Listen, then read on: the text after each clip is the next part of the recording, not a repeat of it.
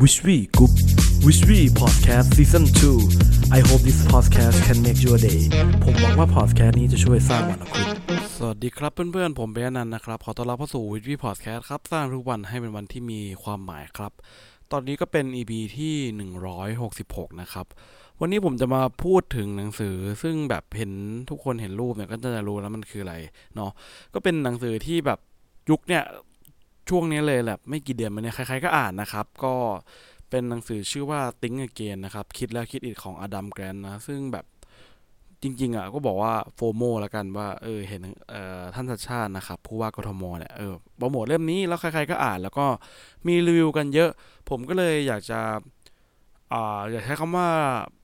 อ่านให้ฟังแล้วกันใช้คำว่าเอาบางบทที่ผมรู้สึกว่าสิ่งเนี้ยมันเป็นสิ่งที่คอยกระตุ้นอีโก้ของเราเอามาเล่าให้ทุกคนฟังเนาะแล้วก็ถ้าใครอยากไปฟังฉบับเต็มก็ลองไปฟังที่อื่นได้น่าจะมีเยอะแยะในอินเทอร์เน็ตนะแต่วันนี้ผมจะมาเจาะลึกถึงแค่หัวข้อเดียวเท่านั้นนะครับต้องคร่าวๆก่อนที่จะเข้าถึงเนื้อหารีวิวหนังสือเล่มนี้ให้ฟังเนาะหนังสือเล่มเนี้ยสำหรับผมนะมันคือหนังสือตบหน้า คือเหมือนแบบสมมุติว่าคุณแบบคิดว่าคุณคิดถูกหนังสือเล่มนี้จะแบบลากคุณมาตรงกลางแล้วก็ตบแบบเองอาจจะคิดผิดก็ได้นะเว้ยอะไรประมาณเนี้ยมันเป็นหนังสือที่แบบคอยหักหลังความรู้สึกของเราที่มีต่อความภาคภูมิใจ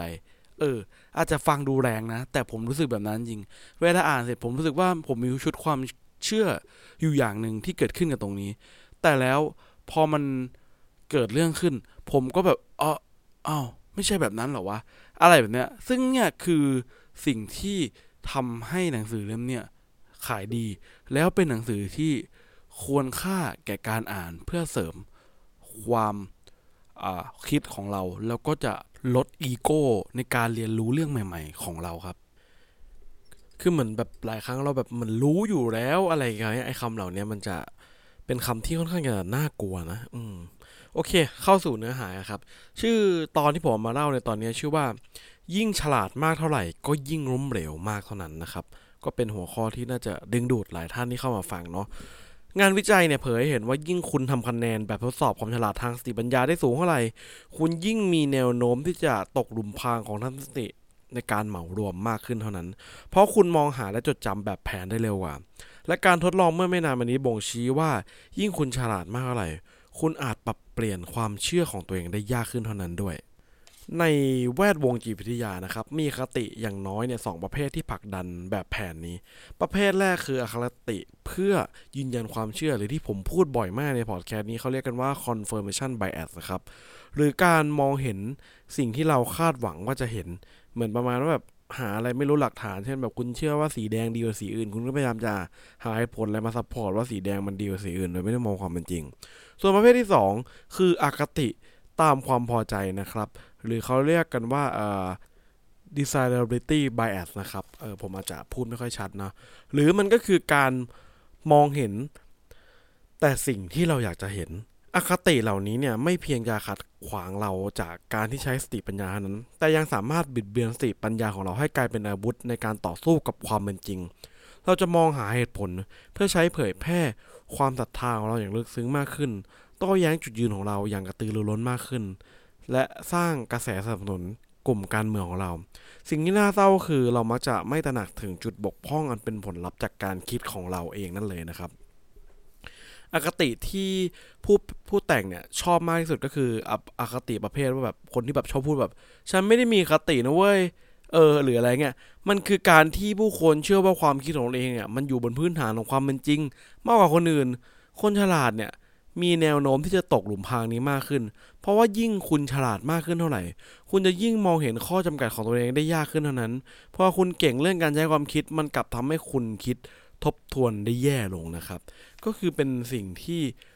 ผู้แต่งเนี่ยเขาแบบพยายามบอกว่าหลายครั้งเนี่ยเรามองยิ่งเราเชื่อว่าเราไม่มีอคติมากเท่าไหร่หรือพยายามบอกคนอื่นว่าตัวเองไม่มีอคติมากเท่าไหร่เราจะยิ่งมีแนวโน้มที่จะเหมือนไม่ได้รับฟังความเป็นจริงมากขึ้นเหมือนแบบหลายครั้งพอคุณคิดว่าคุณฉลาดมันจะทำให้เราเชื่อยิ่งเรามีความเชื่อมั่นเท่าไหร่ยิ่งเป็นเหตุการณ์ต่างๆที่แบบถูกนำเสนอในวัยเยาว์ของเรานะครับเช่นแบบเรื่องราวที่แบบฉันแบบได้ฟังจากพี่ชายในวัยเด็กสิ่งต่างๆเนี่ยมันจะเป็นปูมแบบ เขาเรียกไงฝังอยู่ในใจเราแล้วหลายครั้งเราเติบโตมาจากความคิดเหล่านี้เราไม่ได้พูดถึงคือเรายิ่งคุณฉลาดคุณจะยิ่งไม่ได้เปิดใจที่จะรับความคิดอะไรใหม่ๆเข้ามาอย่างแบบไม่เป็นกลางเลยอะไรเงี้ยบางครั้งเราก็แบบลำเอียงหรืออะไรเงี้ยนะครับเพราะฉะนั้นเนี่ยผู้แต่งก็กล่าวเราว่าอย่าหยุดที่จะคลายความเชื่อเมื่อผู้แต่งศึกษากระบวนการคิดทบทวนของมนุษย์เนี่ยค้นพบว่ากระบวนการนี้มักเกิดขึ้นเป็นวงจรมันเริ่มต้นจากอะไรครับคือวงการการคิดทบทวนเนี่ยมันเริ่มจากการที่เราถ่อมตัวทางสติปัญญาหรือการรู้ว่าเราไม่รู้อะไรก่อนตอนแรกคุณต้องแบบเหมือนฉันอาจจะไม่ได้รู้เรื่องนี้จริงๆเราทุกคนเนี่ยควรเขียนสิ่งที่รายการแบบที่เราไม่รู้ออกมาได้เช่นแบบผู้แต่งบอกไม่เก่งศิลปะการเงินแฟชั่นอะไรเงี้ยนะการที่คุณรู้จุดบกพร่องของตัวเองจะนำไปสู่การเคลือบแคลงสงสัยเมื่อเราสงสัยกับความเข้าใจที่ตัวเองมีอยู่ในปัจจุบันเราย่อมอยากรู้อยากเห็นเกี่ยวกับข้อมูลที่เราไม่รู้มันก็แสวงหาสิ่งเหล่านี้แล้วก็การที่เราไม่รู้ตัวว่าเราไม่รู้สิ่งนั้นคือสิ่งที่ทำให้เรารับรู้มากขึ้นแต่หลายครั้งนะครับมันจะมีวงจรหนึ่งเขาเรียกว่าวงจรความมั่นใจที่มากเกินไปมันเกิดจากการที่คุณภาคภูมิใจในตัวเองหรือเรื่องที่คุณรู้มากๆจนคุณกล่อมจนมันเชื่อมั่นพอคุณเชื่อมั่นปั๊บมันจะกลับไปเป็นไบแอสที่ผมพูดคือเกิดอคติเพื่อยืนยันความเชื่อและอคติตามความพอใจพอเกิดอคติเพื่อการยืนยันความเชื่อและอคติตามความพอใจก็จะไปสู่การยืนยันในความถูกต้องคุณจะแสวงหาสิ่งต่างๆเหล่านี้เลยจนสุดท้ายคุณเจอสิ่งที่มันถูกต้องและยืนยันในความเชื่อของเราได้แล้วก็จะเกิดความภาคภูมิใจว่าที่ผ่านมาเนี่ยกูเนี่ยคิดถูกนะอะไรประมาณนี้นะครับซึ่งเนี่ยเป็นวงจรที่ค่อนข้างจะอันตรายแล้วต้องยอมรับเลยว่าผมก็เป็นเว้ยเอาจริงหลายครั้งเนี่ยผมอ่านหนังสือจิตวิทยาเยอะแล้วรู้สึกว่าเฮ้ยเราแม่งรู้ศัพท์จิตวิทยามากกว่าคนอื่นว่ะเราเข้าใจผมพูดตลอดแบบผมมีเซลฟ์แวร์เนสมากกว่าคนอื่นแต่พอผมอ่านหนังสือเล่มนี้มันเหมือนผมโดนลากไปกลางสีแล้วตบหน้าที่ผมบอกไปแล้วมันแบบเองอาจจะไม่ได้รู้ขนาดนั้นก็ได้เองแค่มีความภูมิใจว่าเองรู้นะครับนี่เป็นสิ่งที่หนังสือเล่มนี้เนี่ยพยายามจะบอกกับเรานะครับซึ่งผมก็ต้องพยายามเอาตรงนี้เนี่ยมาเรียนรู้กันต่อนะครับเรามาดูกันต่อนะว่ามีอะไรที่น่าสนใจบ้างความเชื่อมั่นทำให้เราติดอยู่ในกรงขังได้ครับเราเป็นคนสร้างมันขึ้นมาเองวิธีแก้ไขไม่ใช่การลดความเร็วในการคิดของเราครับแต่เป็นการเร่งความเร็วในการคิดทบทวนนี่คือสิ่งที่ชุบชีวิต Apple จากบริษัทที่ใกล้จะล้มละลายให้กลายเป็นบริษัทที่มีมูลค่าสูงที่สุดในโลกตำนานการฟื้นฟูกิจการของ Apple มักจะวงเวียนอยู่กับแค่เรื่องราวความอัจฉริยะของสตีฟ จ็อบส์พวกเขาเล่ากันว่าความเชื่อมั่นและความชัดเจนในวิสัยทัศน์ของจ็อบส์ทำให้เกิด iPhone ขึ้นแต่ในความเป็นจริงแล้วเขาต่อต้านผลิตภัณฑ์ในหมวดหมู่โทรศัพท์มือถืออย่างรุนแรงพนักงานของเขาต่างหากที่มีวิสัยทัศน์ในเรื่องนี้และเป็นความสามารถของคนเหล่านั้นที่จะเปลี่ยนแปลงความคิดของจ็อบส์ให้พลิกฟื้น Apple ได้ถึงแม้ว่าจ็อบส์จะรู้วิธีคิดต่างแต่ส่วนใหญ่แล้วพนักงานของเขาตั้งแต่คือคนที่คอยติ้งเกนหรือคิดทบทวนเองเรามาฟังเรื่องราวของสตีฟ จ็อบส์กับ Apple กัน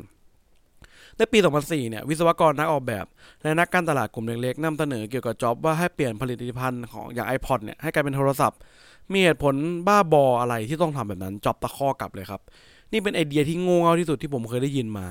ทีมงานกลุ่มนั้นเนี่ยก็เลยตระหนักว่าโทรศัพท์มือถือเนี่ยเริ่มมีคุณสมบัติในการเล่นเพลงแล้วแต่จ็อบส์กังวลว่าการผลิตโทรศัพท์จะไปแย่งส่วนแบ่งการตลาดจากธุรกิจ iPod ที่กำลังเฟื่องฟูของ Apple อีกทั้งเขายังเกลียดบริษัทให้บริการเครือข่ายมือถือและไม่อยากออกแบบผลิตภัณฑ์ใต้กฎอะไรต่างๆของเครือข่ายเวลาที่เขาเจอสายหลุดหรือซอฟต์แวร์ขัดข้องบางครั้งเขาจะคว้างโทรศัพท์จนแตกด้วยความหงุดหงิดเขาถึงกับครั้งแล้วครั้งเล่าในที่ประชุมส่วนตัวและบนเวทีสาธารณะว่าจะไม่มีวันผลิตโทรศัพท์เด็ดขาด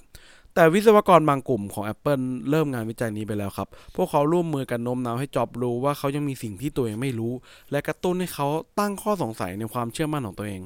คนเหล่านั้นโต้แย้งว่าบริษัทอาจสามารถสร้างสมาร์ทโฟนที่ทุกคนชอบใช้และผลักดันให้ผู้บริการเครือข่ายดำเนินในแบบของ Apple ได้